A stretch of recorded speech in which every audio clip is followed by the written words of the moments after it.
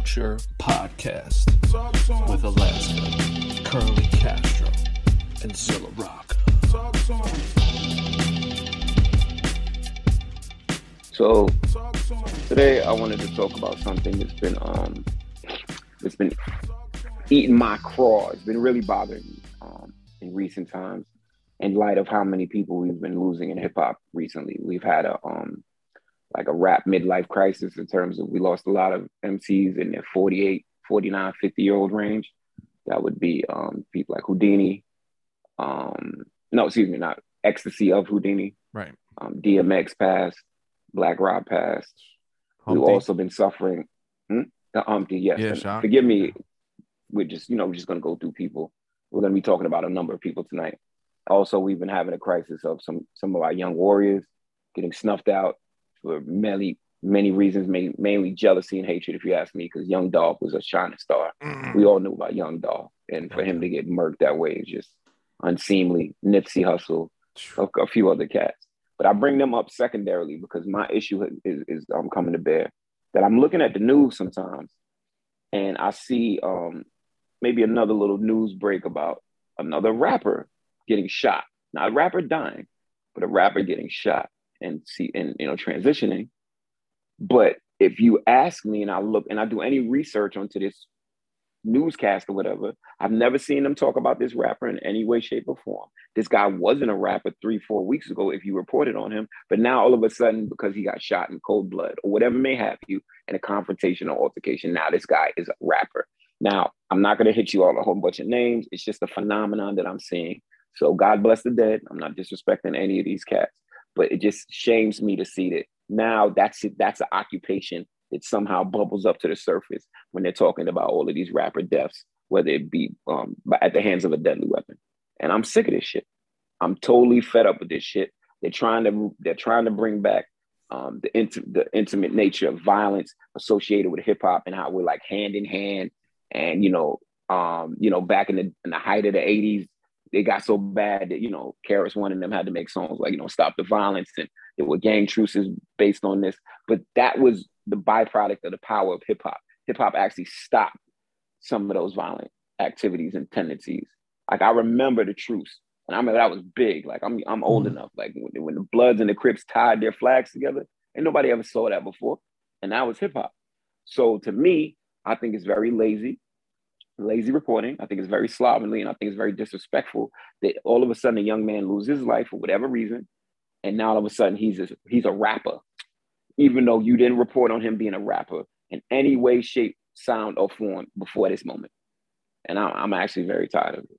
So, I think that's what I wanted to talk about: hip hop, the endangered species, and the way it gets reported to the modern people, in the modern era. So I'm not doing a shablow because I don't want to simulate any type of gun sounds, because then they'll be like, another rapper died listening to Call Out Culture. Of course, we're a real negative influence as a rap podcast. Bang. As a collective. And if we look up and down, all the COVID deniers, if they're Second Amendment guys, maybe they died by the end of the gun. Who knows? But they don't report that. But I'm being facetious, y'all, because I'm really upset about that phenomenon. I think it's very lazy reporting, and I'm very, very sickened by it and tired of it. I don't like it. I don't like it at all. I mean, I think it's symptomatic of a media culture in general that it's never been a great culture. I don't think the American media has been great ever. Not to us. Yeah. Agreed. No, not just period. In general, I would say, but period. Like, yeah. But specifically regarding this. But now it's even more so because there's code words, right? Because everything has to be polarized. So when you say rapper shot, it's automatically speaking to a certain group of people who want to find racial overtones in, not racial overtones, but like violent overtones, and tie it to race and a certain race being violent. You would probably look at it, who's reporting it in certain ways, like, right? Like it's got to be a paper like The Post, Yes. Right, like the New York Post, like something like that has an agenda, that wants to create this idea that crime is everywhere. We're a decadent society that's celebrating crime, and this is just the chickens coming home to roost. Oh yeah. Like this is the violence that's being sowed, and it's coming back. And it's not an issue with, a society at large where there are, neighborhoods that opportunity is completely stripped from. And, there's a sort of environmental and political violence that goes on in those neighborhoods that spawns a sense of hopelessness. And, young people get caught up in that because there aren't other opportunities. Instead of addressing that, they're just addressing the, I guess, not the cause, but the symptom. Yeah. The byproduct. Yes. Yeah. Yes. Yeah. It's a very easy narrative for them to try to sell that to the people that are coming to that magazine or newspaper. Yes. Right. To, get that dopamine boost of being able to be like, see, we told you about these rappers. What was always weird to me was like, I remember pointing this out to my dad when I was a kid. I'm like, so wait a second. Johnny Cash says, I shot a man in Reno just to watch him die. Mm-hmm. And that's like artistic. That's just like, he's a rabble rouser, right? I'm like, his name is the Man in Black. Yeah. Like this motherfucker did an album in a prison. Yeah. Like real shit. No, what rapper has done it besides like the CB4 video when they're at, like overdoing MC Gusto's real life. But so I remember saying to my dad back then, and my dad was like, yeah, but it's different than, like fuck the police or some shit. And I was like, why? And he goes, because how they say it. And my dad, I've said on the show a bunch of times, my dad fucks with Mystery of Chess Boxing. He fucks with Lil Wayne. My dad likes all this shit. He's not like the typical, come on, champ, turn that down. Like he's not that kind of guy. He only ever said that about Simeon Drugs, which I've said on the podcast before. That was the first rap song. He's like, please start us off. But I think it was like and we've talked about in other episodes. I feel like maybe Blueprint or somebody said it, of like, it's okay when white culture people can be hard because it's not, because like we know it some in the innate way. I don't know, like we knew Johnny Cash and we knew it was like a character in a song, but if like that song that caught a lot of heat, the YG song, when there was the rise in Asian hate crimes, where he had that song from Meet the Flockers from My Crazy Life from 2016, where the whole song is about robbing people, which is hilarious. But he has one line in there about like robbing like a Korean store or something like that. And then they're like, Black Korea came back up. Black Korea came back up, right? And so it's like, we'll take that down. I'm like, well, it's funny. I was playing a song today for the kid at my job, the Sum 41 song, Fat Lip, where he says, doctors told my mom I should have had an abortion. That's a #1 song, right?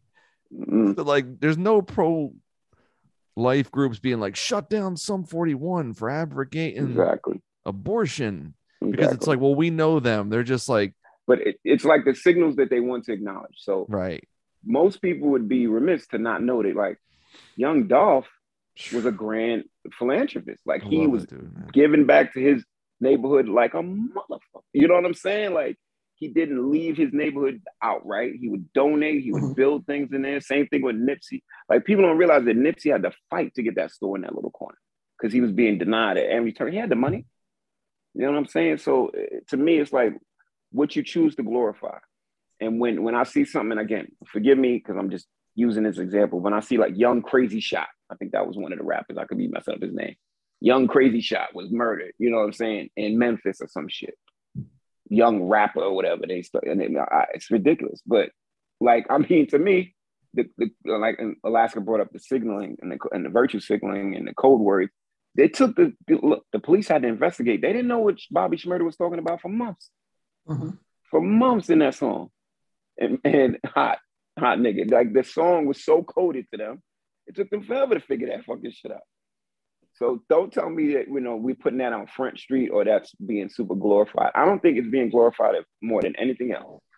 But I just think it's a shame that that's what they want our identity to be. All of us. I just think it's MC. tired. I think it's like it's so tight. It's like from like the early 90s outrage playbook of Dan Quayle and C. Dolores Tucker. It's like when you hear someone still sampling a song where I'm like, bro, that's been flipped 15 times. Like, you're still going to use that sample?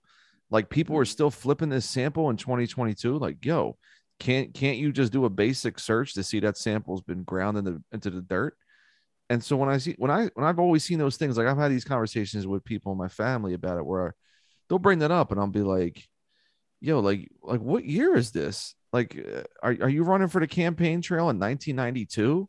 Like, are you Dan Quayle right now? Like, what are we talking about? Like, that's so old that you, but it's like, it's the same way Castro, here everyone's like, oh, Philly fans, you guys, boo people. And I'm like, they boo people in New York.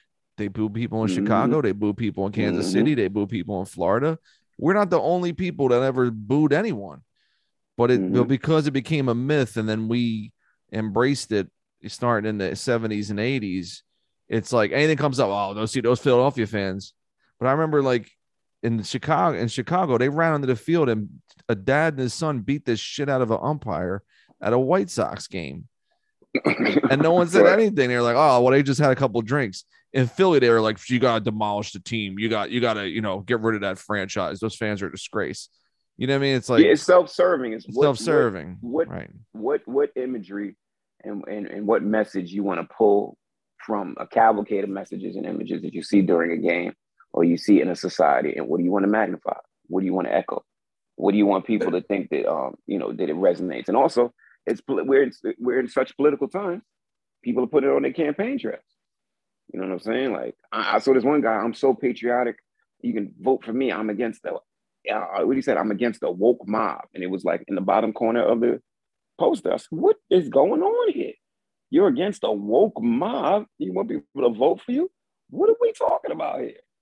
Oh, so ridiculous. So, look, young Black men, young men in general, young musicians, some of us do dabble in violent lifestyles. Some of us make it into songs to get out of your situation, make it into songs just as therapy. But I challenge everybody to a man to ask some of these artists how therapeutic it is to have this type of outlet, as opposed to going out and shooting somebody. And I don't think we wouldn't be surprised with the answers, but I think the general public would be like, what? You stopped doing that to do this? Yeah, I did. I have to go to the studio and work with an engineer and be civilized, you know what I'm saying? And get my song mixed and get it out there. Because I realize that this is going to make me more money than trapping. This is going to give me more opportunities than standing on the corner with 18 nickel bags that I got to sell and flip. You know what I'm saying? It's low hanging fruit. That's for sure. I mean, and it also, it's like red meat for the base, right? Yes. So that, it's like, it's something that's going to get you instant interaction, both positive and negative. And algorithms don't pay attention to what's positive and what's negative interaction.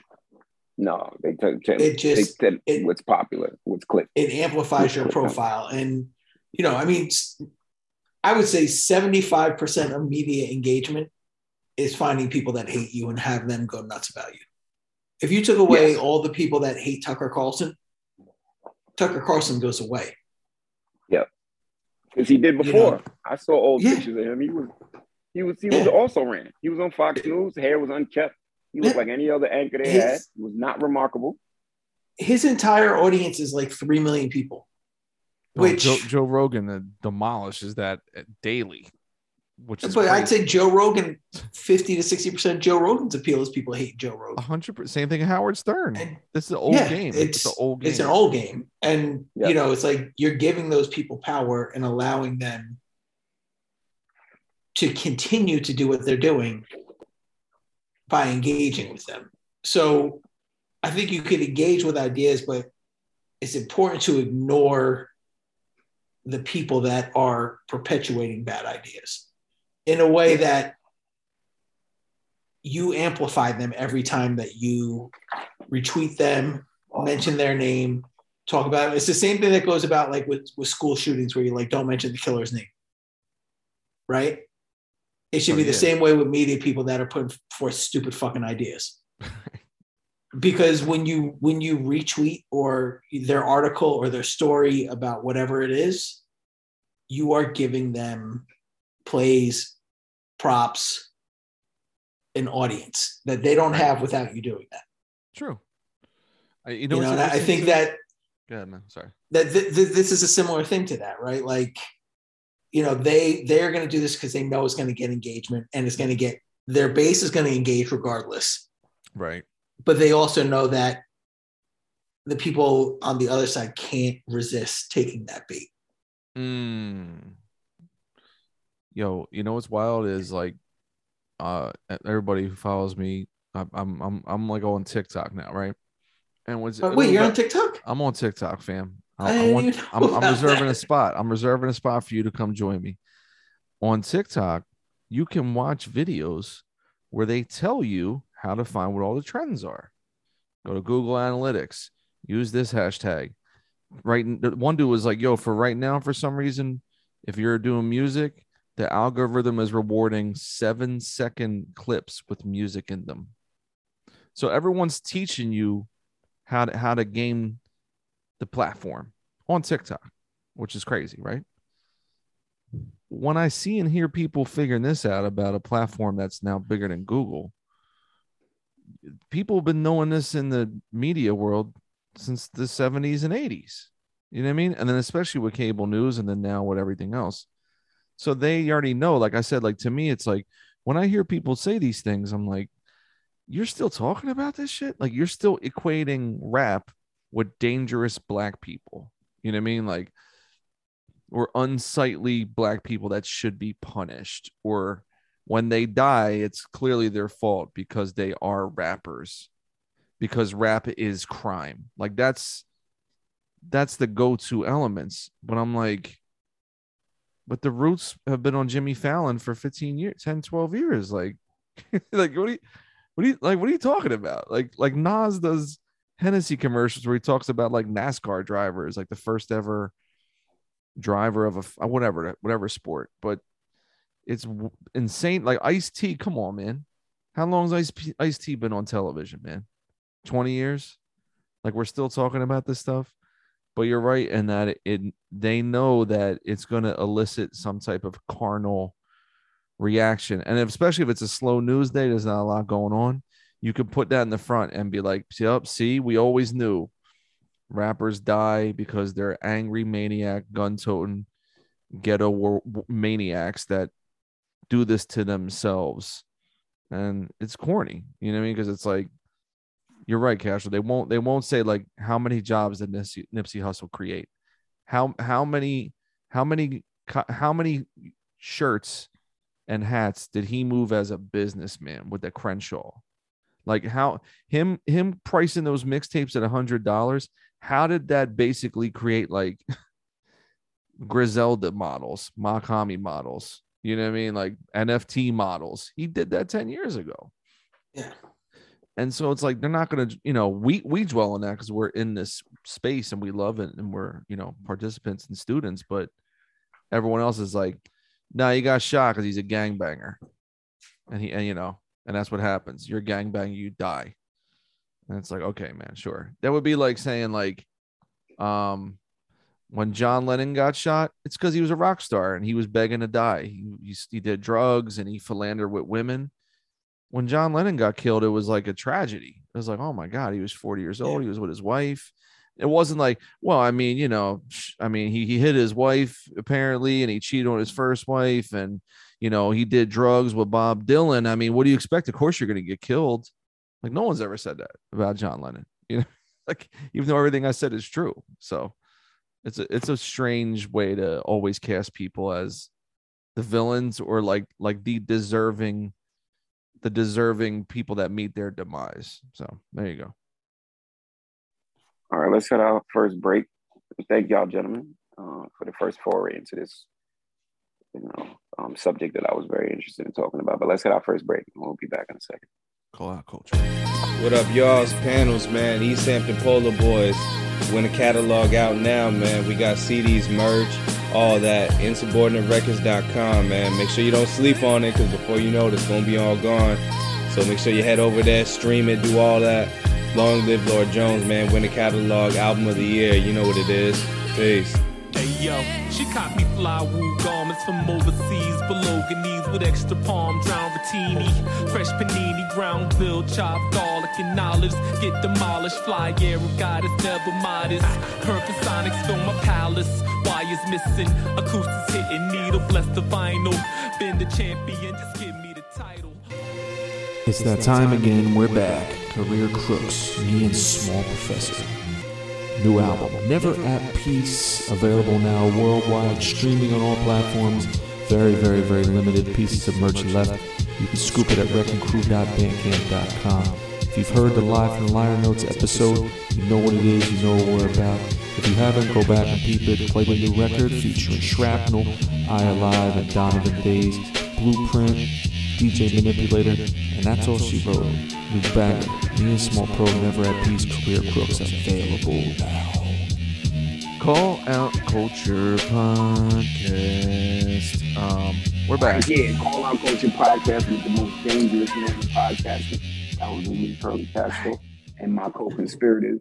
That would be Zilla Rocca and the one and only Alaska. Alaska Adams, when people call you that, even though that's not your rap name. I mean, it's better than like people just call me Baked Alaska. I'm like, what are you talking about? Baked Alaska. My Well, favorite even rapper, before Baked Alaska. People will call you up and ask you about your opinion on the imminent ice shelf that's about to fall and into the ocean and raise the ocean levels 2-3 feet. Luckily, they have not. I'm glad I don't have to get into that conversation with anybody. I'm really trying to honestly, I'm trying to disappear, I think. That's kind of one of my goals. To sort of Twitter is going to be the only avenue that you can find me, I think, going forward. And not even to be anti-TikTok, just I'm really liking the idea of people not knowing me. The mystery, sort of J-Elect, MF Doom, every single musician and rock star before social media was invented. Exactly. Robert Plant. When you want to be known, when you want to be seen, you're going to be seen. Exactly. What you want in Alaska? Oh, real quick. Just side note. Tonight I helped my wife install a bidet. Wow. Yeah, we're a bidet family now. This is day 0 of the bidet. I believe. What's up? Which bathroom? Which one? The main bathroom. Main bathroom. I believe at the beginning of the pandemic, when everybody was hoarding toilet paper, I want to shout out Chumzilla. I'm pretty sure Chum was like, "There's no toilet paper, just buy a fucking bidet. Problem solved." I was like, "That's the smartest thing someone has said." I have to fight back on that. The bidets are good, but I still think there needs to be a little bit of tissue assistance. Well, of course, you need. Well, you can sit there and let it rock and kind of be at your own pace. You want to make it an appointment viewing. Dab dry, because you don't want to just be drinking. You don't want to. Get the wet underwear is a bad look for everyone. So the bidet installation plan, it's a lot of work. You got to get a really nice wrench. You got to get measuring tape. You got to turn the water. So you got to turn up the hot water, the cold, all that. You got to look at the water levels in the toilet. But the good thing is it helps you clean the entire bathroom area, because you're like, wow, there's just urine stains in places I didn't know urine could go. But I have a 6-year-old, so I'll be maybe I'll do some weekly progress reports, because I'm not very enthused personally. I feel very evasive about this whole thing, but it's what the wife wanted for Christmas after a couple of the items I bought her didn't work out. So she was like, I think I just want to. You didn't get your Raekwon book. But, I did not. I'm trying. You know what? Honestly, I'm trying to get on Audible, because I want to hear him. I want to hear Ray. See, wait. Here's the weirdness. Is he reading his book, or? Prodigy read his book.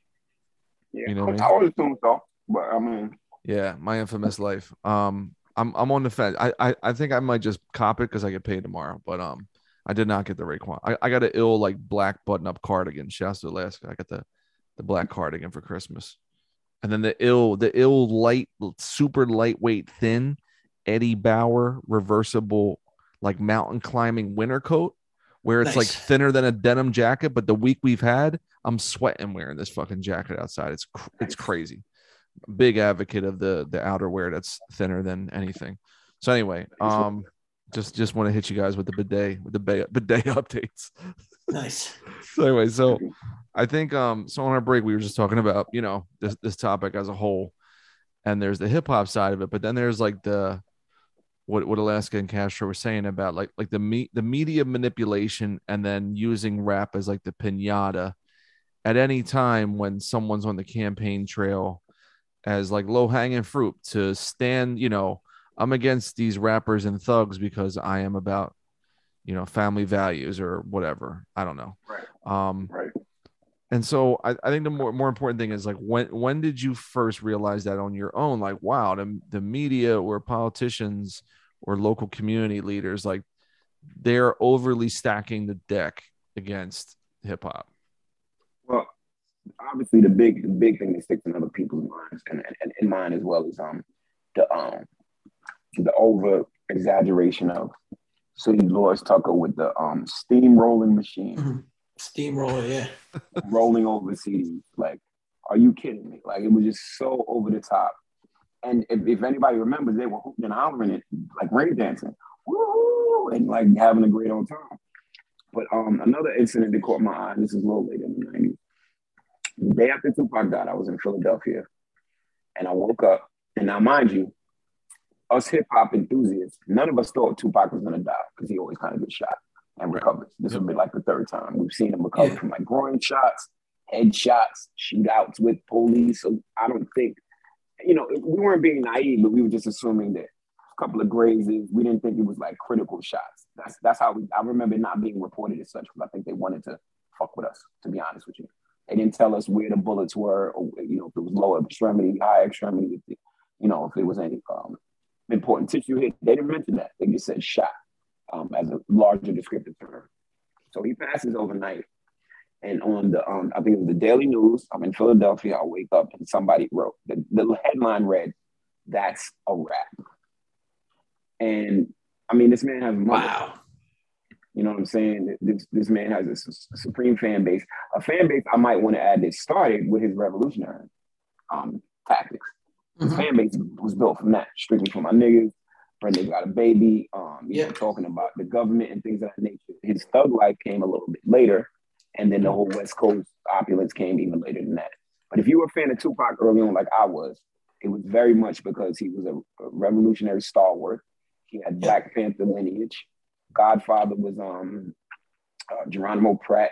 His mother was in the Panther Party. She got released maybe 10 days before she had him because she was going through either the Panther 21 trial, or it was a number of trials. Trust me, you don't even have to really pinpoint them. It was a number of trials trying to incarcerate any Panther they could find.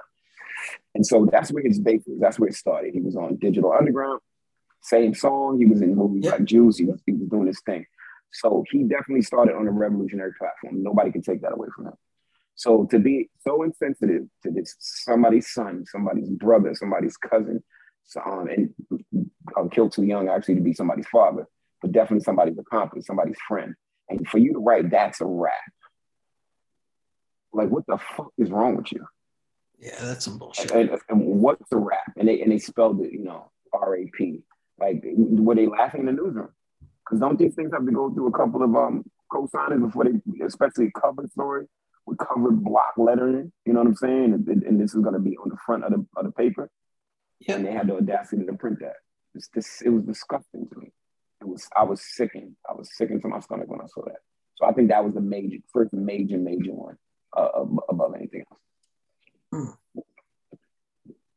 So I have, there's two that really stand out to me. One of them was like the Puff Daddy City College thing.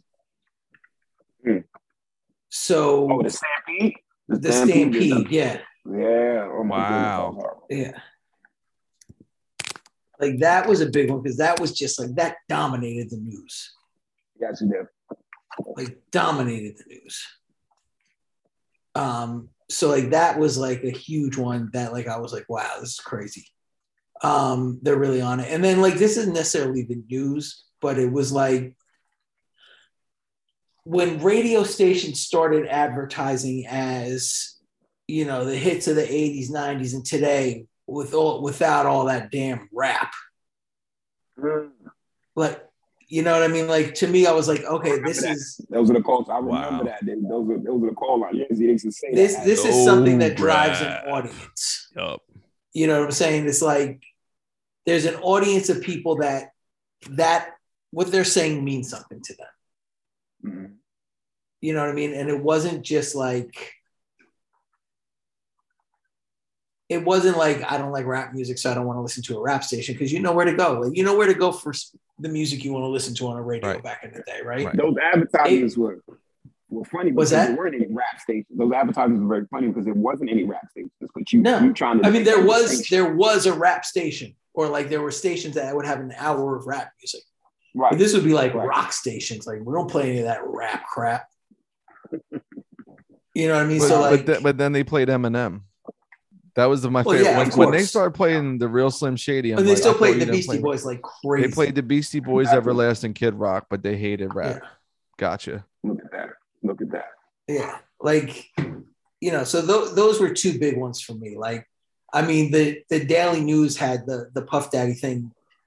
Horror was the headline of like the front page of the Daily News for like when that shit happened. Like, just giant block letters that say horror, and like somebody like basically, or too young. There was an incident at who was that? John Jay College, right?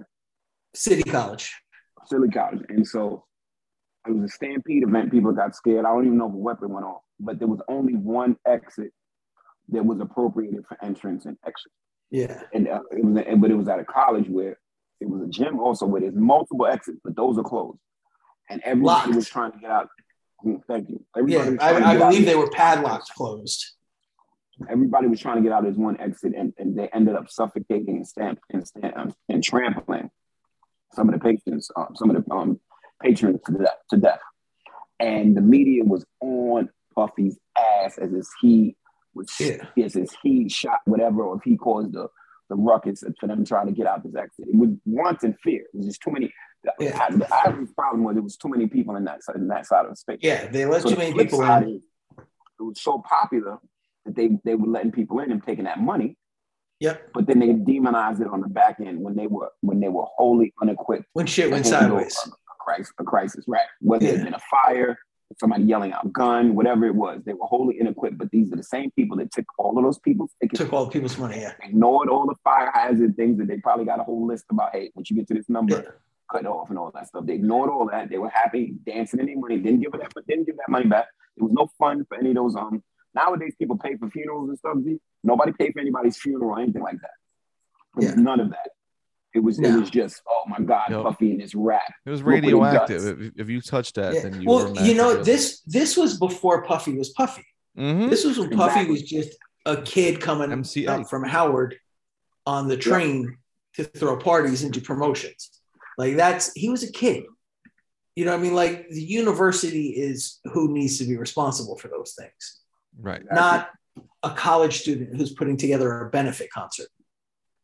Exactly. Right. Like, they're the ones, the university and the student union are the ones that should be hiring the security, making sure that capacity is met, or not, not oversold. It's like all of those things are the ones that should be taken care of. But it was billed as rap music did this.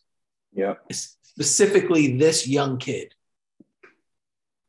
That's heavy, man. I remember Z, what are yours? I'm just trying to think of like, I mean, my stuff, I remember like the main one early on was like, it was Snoop, like Murder Was the Case era. Mm-hmm. When it was like, everyone was like, that was on MTV. That was everywhere. Him doing the show, and then, cops on their way to get him at MTV. But I remember like, again, from like CB4 and the gangster rap era and like the whole hubbub with Eazy-E and everything of, like F the Police. And I remember all those things, but I wasn't aware of like the media. I just remember like people being like, oh, those guys are fucking dangerous. Like, holy shit. everything they're saying is real. Like they do all these things. But I remember with the Snoop thing, it just felt like it looked like everyone just wanted to nail this dude. And that was the tone of like, because he was the biggest dude out. He set all these records, like fastest selling solo rap album ever. And, you know, he was the biggest guy, and Doggy Style's perfect. So it's like they wanted to already chop him down and get him for whatever was happening. And I remember, like, you know, when he was at the trial and he was found innocent, he put, like, you know, put the prayer hands to his head. I remember just, like, you know, he was my favorite rapper in the world at that time. So just being relieved for him. But it was like this whole buildup of everyone being like, we're going to get him.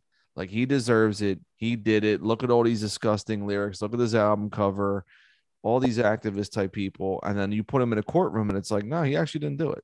You know, like it didn't happen the way you wanted it to, just because he has songs that your kids like, and they're calling you a fucking clown or whatever, and you're falling for it. But I think, like, here's something I want to flip on its head.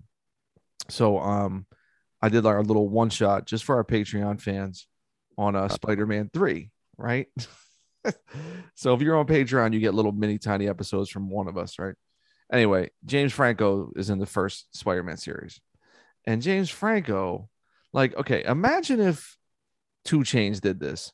James Franco, like 4 years ago, had an acting school where he would have female participants and actresses come to his school and violate them while making them do sex scenes with him. He did that shit. So he basically created like artistic rape, and he got his spot blown, right? But this was like at the very, very beginning of Me Too. And so he just kind of like laid low for a while, but then HBO brought him back for The Deuce, where he's the main character. He plays 2 identical twin brothers. Great show. But they still did the show with him.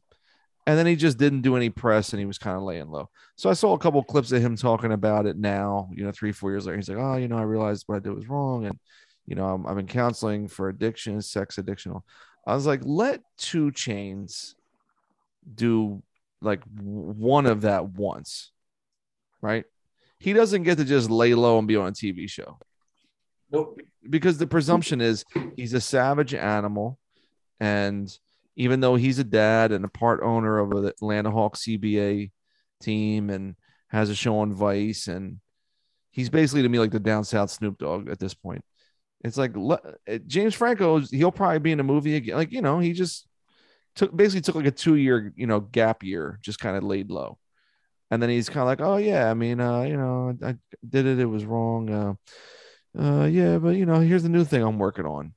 So I feel like even now, him literally raping women under the guise of art in front of people, like in a school of acting, and saying to them, like, if you can't do this with me now, how are you gonna do this if Michael Bay calls you to be in a movie or something? Like, he did this shit while he's, come on, man, he's a handsome dude. He's never had a problem getting women, but it's like when he does it, you're like, oh heavens, what? James Franco.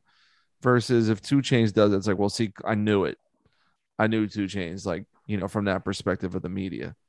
And I think that's like, I remember like years ago in media class, because that's what I went to college for, talking about like how in the 80s and early 90s, it was like all the depictions of black men on television were criminals, thugs, drug addicts, drug dealers, whatever. And how like just always seeing that imagery either introduced or reinforced like every awful stereotype of people.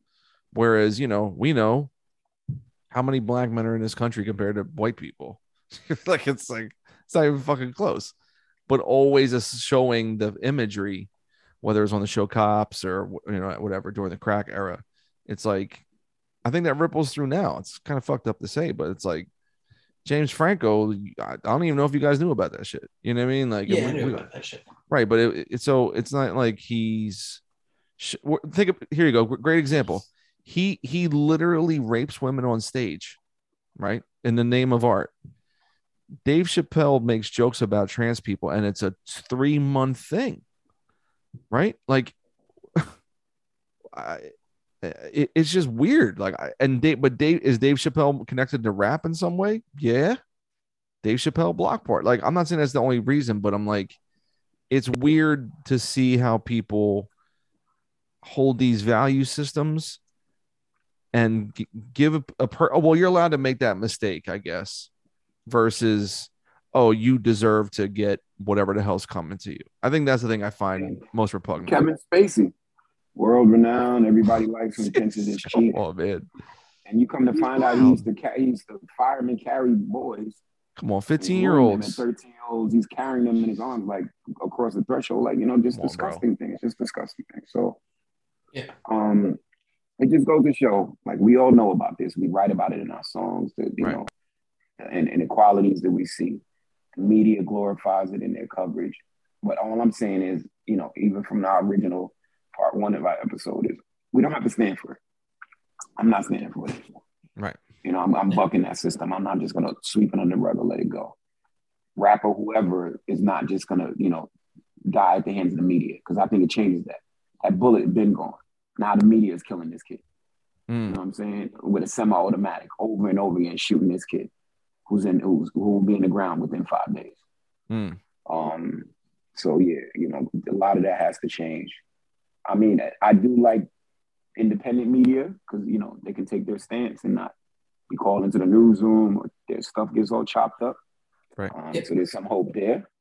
You know what I mean? But look, it's funny because we're in these COVID times or whatever, but I've just been telling people, take care of yourself. Take care of your immediate self, your immediate structure, your molecule, you and your closest ones, your family, your friends, and hopefully that radiates outward. Because that's all, people don't know I'm going through, major therapy right now. And all I'm trying to do is just radiate positivity outward. Right. It reaches my therapist and they reflect it back to me. If I was some curmudgeon here, cursing and slamming the machinery, I don't want to do that. I have this hook type extendo arm to help me put my socks and my pants on, because I have certain restrictions of how I can move. Should I take offense to it? Oh, I'm a pure-blooded American. I should be able to put my pants on. No, I can't put my pants on the way I used to right now. It's going to take me some time. So my humility has to take a back seat to my desire to want to bring back some sense of normalcy. And I'm never going to be ashamed of that. I'm radiating positivity. And everything they teach me in here, they teach me how to put on my socks. I'm going to be the best sock putter on that you fucking know in your life. You know what I'm saying? And same way, I'm going to be the best fucking rapper you ever seen in your life. And I don't mind people, so-called, like we bring up dog, like people want to know what they want to know. I know some dangerous individuals. I know some not dangerous individuals. Right. You know what I'm saying? I know some criminal rappers. I know some way uncriminal rappers. You know what I'm saying? I know some girls that are more criminal than some of the men. Oh, so I'm not letting the stereotypes don't run me, and I will not let them do such. And like I said, I will continue to buck this trend. I will fight, and I will keep talking out about this type of thing. But I'm with Alaska. We're gonna wrestle free that the media machine that we need. They can have that media machine that they got. We're gonna wrestle free the little section that we need that we can use, and we're gonna use it. We're gonna manipulate it, and we're gonna utilize it to our positive ends. And that's what I gotta say, gentlemen. I respect it, man. I think it's just interesting. Like, I'm curious, all of our listeners and friends and peers, I'm sure like they've noticed this shit too. You know what I mean? Like, it's not, it just always feels like, right. Like we're all pretty sharp people. I just feel like it's always, like everything is assumed to be less than, or gross, or like I said, hyper violent or guilty already. And it's like, it's from the hip hop world. Whereas like actual, like Epstein, Kevin Spacey, like these people do actually like really heinous, fucked up shit. Right. And in the rap world, some of the dudes that have done like wild shit, like G-Dep committed to, or, gave volunteered information and he murdered somebody. Like he's, rap people have done wild shit too. Like that's obvious. Like if you watch the DMX documentary, like it's really powerful. He his whole life struggled, but I feel like if DMX struggles, it's like, well, yeah, he's a fucking maniac. Whereas like if like Alaska, what's the dude from Van Halen? What's the motherfucker David name? Lee Roth. Yeah, like if David Lee, if he's on like celebrity rehab 4 times, it's like, well, he's just he's got a disease. You know I'm what I glad mean? you brought up G-Rap. He G-Dep, whether G-Dep. he was G-Dep, excuse me. My bad. Regardless of his religion or whatever, he needed redemption because Mm. he was free and clear. Nobody knew anything of that incident. Nobody knew he had took a life, but in his mind, I need redemption. And maybe that was him hanging out in the hip hop sphere. Maybe that was him saying, hey, you can, there's a lot of retribution in hip hop. So when we hear these tales of these cats that used to trap or be on the corners and stuff, they literally are, but before our eyes, turning their life around. Literally. Oh, you know what it was real quick? This is what I'm you as you saying that, it reminds me of like, remember like when Common did like the White House thing for Obama and they were like gangster rapper Common on like Fox News or some shit. Or gangster rapper Ludacris on This is who, Ludacris. Yep. Or like Yeah.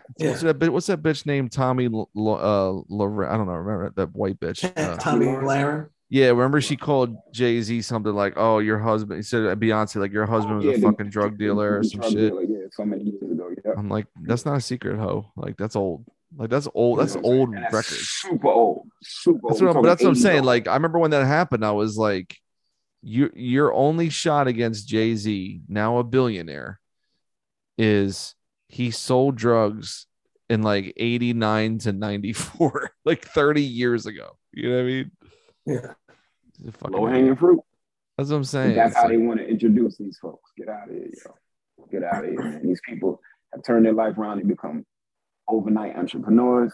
right. And I keep on bringing up Dolph and Nipsey. Look, I want our listeners, go look up what Young Dolph did for his community. Watch that list go from page 2 to 3 to 4 to 5 to 6 to 7.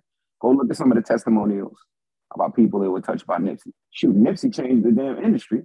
People was changing how they was pricing their CDs. People were changing how they were acting. Shit. People were changing how they were getting property and not just trying to sell them T-shirts on a corner with a fold-out chair. It was like, yo, we need to acquire property.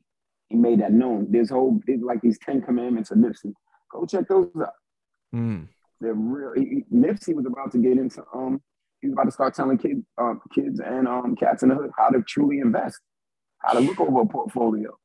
Wow. How to take, $20 here, $40 here and put it in a stock or an IRA. He was about to tell them all of that. He was right there on the verge. I think he was about to get into Bitcoin before it got like campy. Right. I don't think he was going to make like a nip coin. He was about to really get into Bitcoin. He was going to tell everybody in his neighborhood or anybody who wants to listen how he was going to do that. Because him and his brother, Black Sam, that's what they were all about. Wow. That's what they were all about. That's crazy, bro. Yeah, that shit is hard. Alaska, you got anything to add? Well, I mean, I was thinking of like sort of the athlete comparison, right? Where when an athlete commits a crime, like even you think of like rape, right? When an athlete is accused of raping somebody, right? Whether it's a high school star, a college star, the media reaction, and like not even media, like community reaction a lot. The reaction is like, that girl is ruining that boy's life. Right. Whereas, if it was the shoe was on a rapper,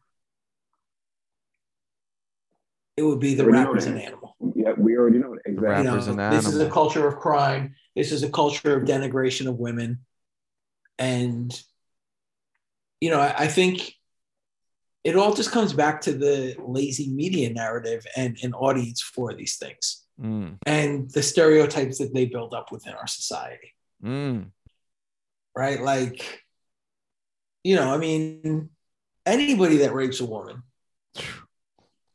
in my mind, should be thrown. Like, if you're going to have prison, those are the people that need to be in prison.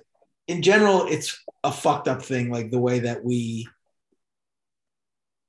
look at a group of artists who are being creative, are making music, improving people's lives, and we buy into stereotypes, right? It's like, and it's such a cliche to even say this right now, but if Al Pacino and Robert De Niro were coming out of a restaurant and got lit up by some mafia dudes, they wouldn't be blamed for the violence that they put on the screen in their art.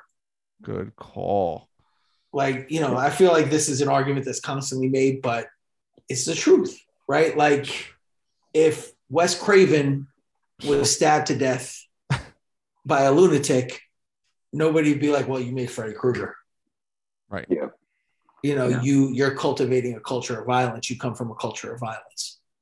So the same consideration should be given to artists who are making music that are talking about the community and the world as they see it, right? Mm-hmm. They shouldn't be considered the violence that they've seen in their lives. They should be seen as somebody that's talking about the things that they've seen. They should be given the same considerations as, you know, anybody would be.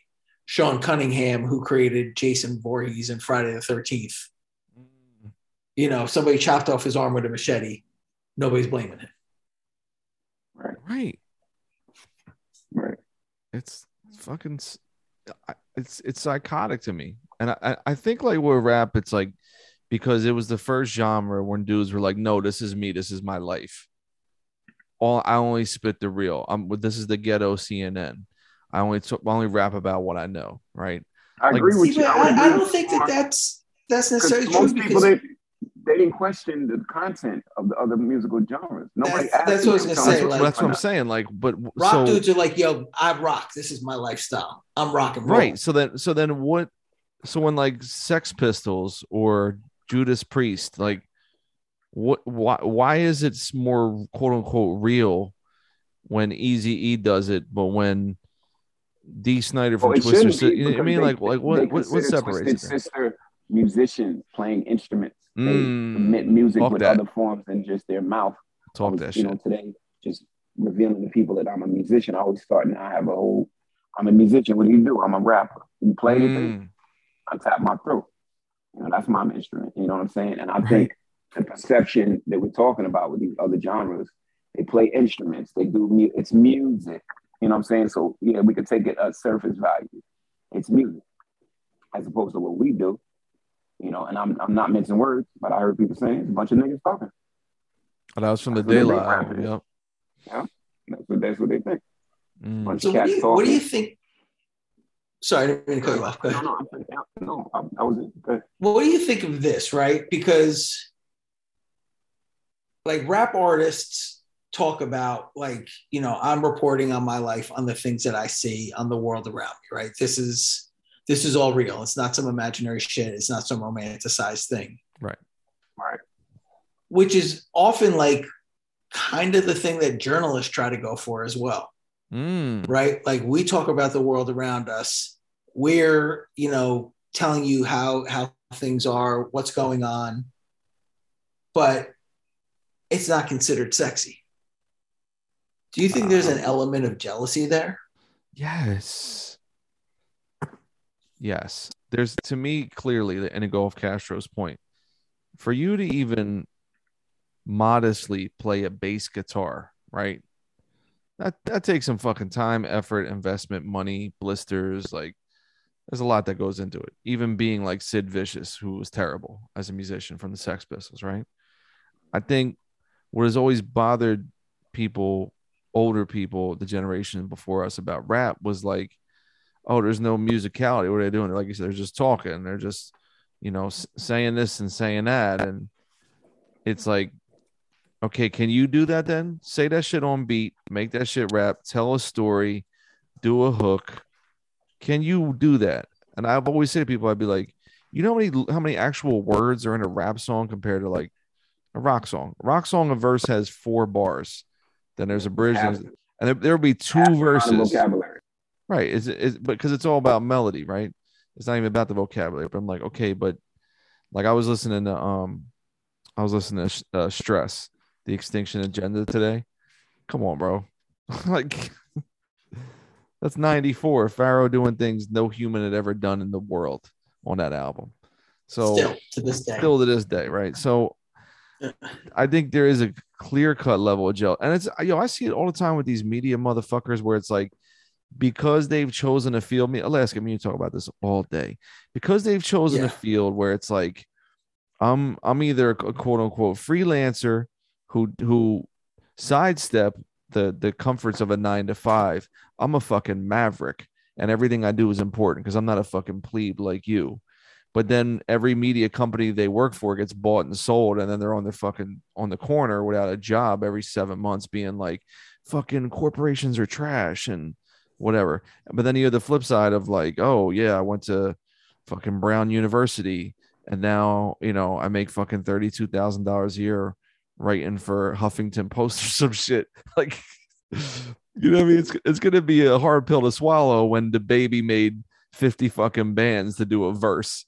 What I mean? He's problematic. So it's like they're always, we know this, man. Like, it's the eyes and ears of what people are gonna be ingesting. And I feel like with rap, it's always been, it's like even when we did our fantasy draft last week for fun, when I said like the Bill O'Reilly shit with Cam and Dame, like they were saying very viable things. Like, why do you talk about it this way? Why don't you talk about Cam being a businessman and like having a label, giving people jobs, teaching people to be entrepreneurs? That's what we do at Rockefeller. It's basically a business school.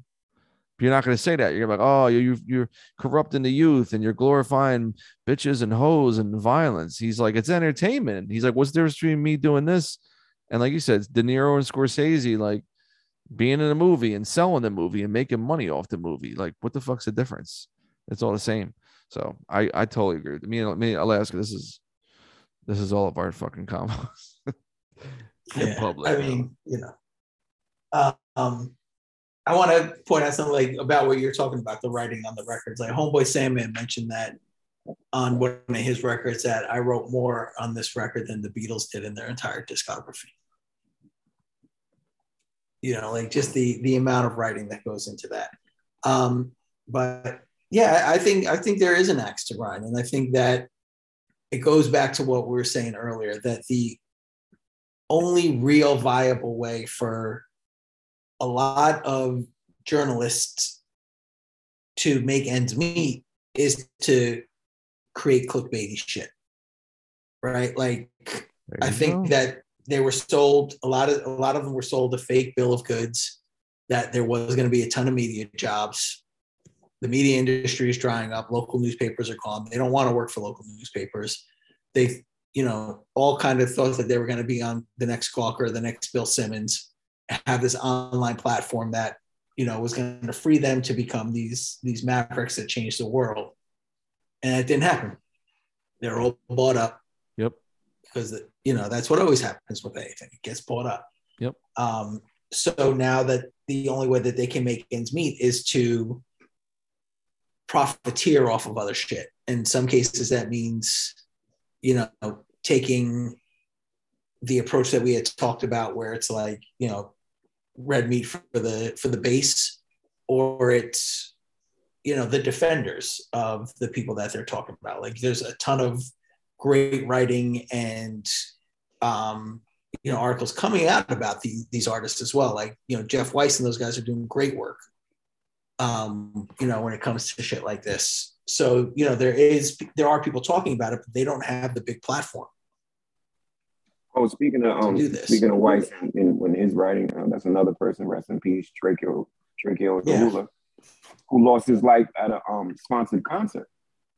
Yeah. And it seems like, why nobody's talking about the concert and the security, where somebody can have a scuffle and y'all lose control of that I saw it as a mini crowd in the back stage, and he gets a knife to the neck. Yep. Meaning security failed him. Was it Coachella? Promoters failed, organizers failed, because he should have been safer than he was. All of them should have been safer than they were. Yeah. But they'll try to blame the element of hip hop and all that. But no. How did this person get this weapon in there? Yeah. How did this altercation get started, where the main artist, who was literally about to go on stage in a few minutes, gets separated from his protection? You know what I mean? So yep. A lot of things should be That's not always the case. Yes. Here's a great way to look at this, right? Like, Woodstock 99. We had a big episode about this. Yeah. Still one of my favorites ever. Shouts to Mike C-Town. They found every single way that they could avoid blaming the artists on there.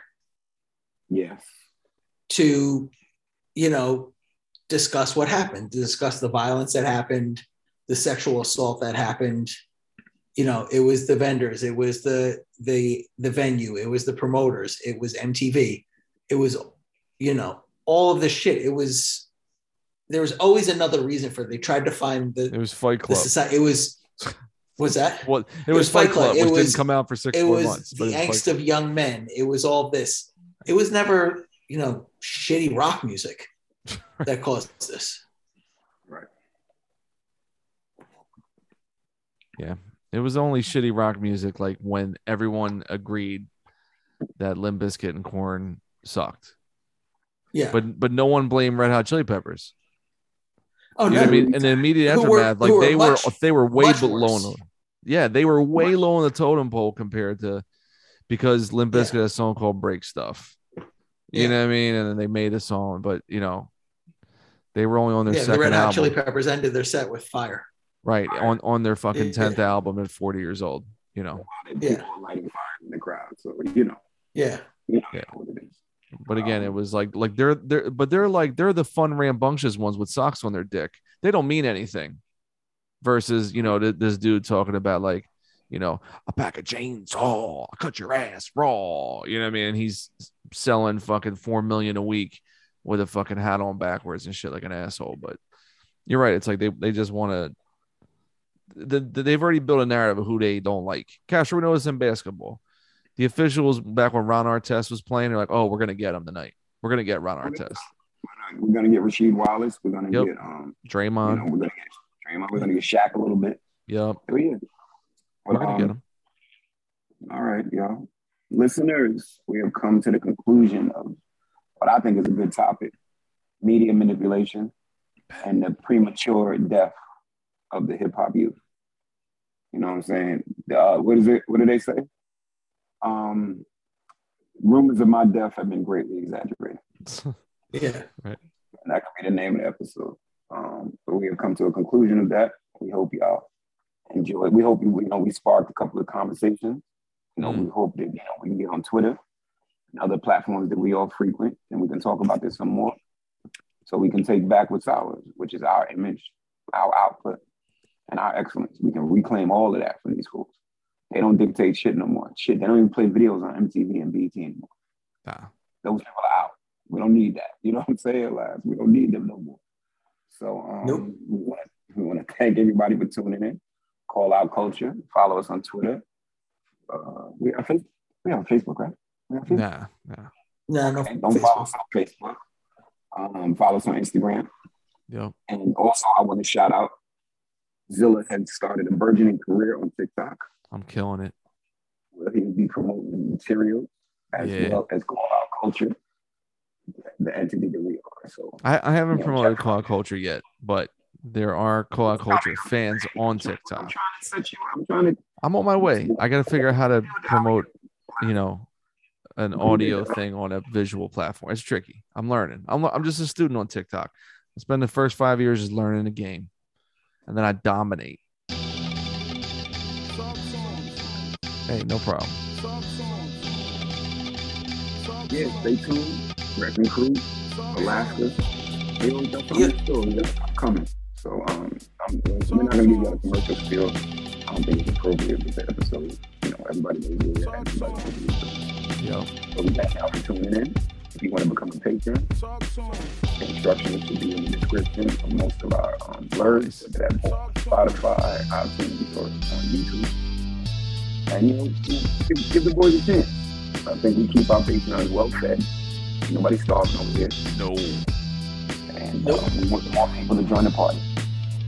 So we're going to do another watch party, another horrible movie. And we want to see all Yeah. All right, y'all. Call Out Culture. All right, y'all. Yeah. Peace. Peace.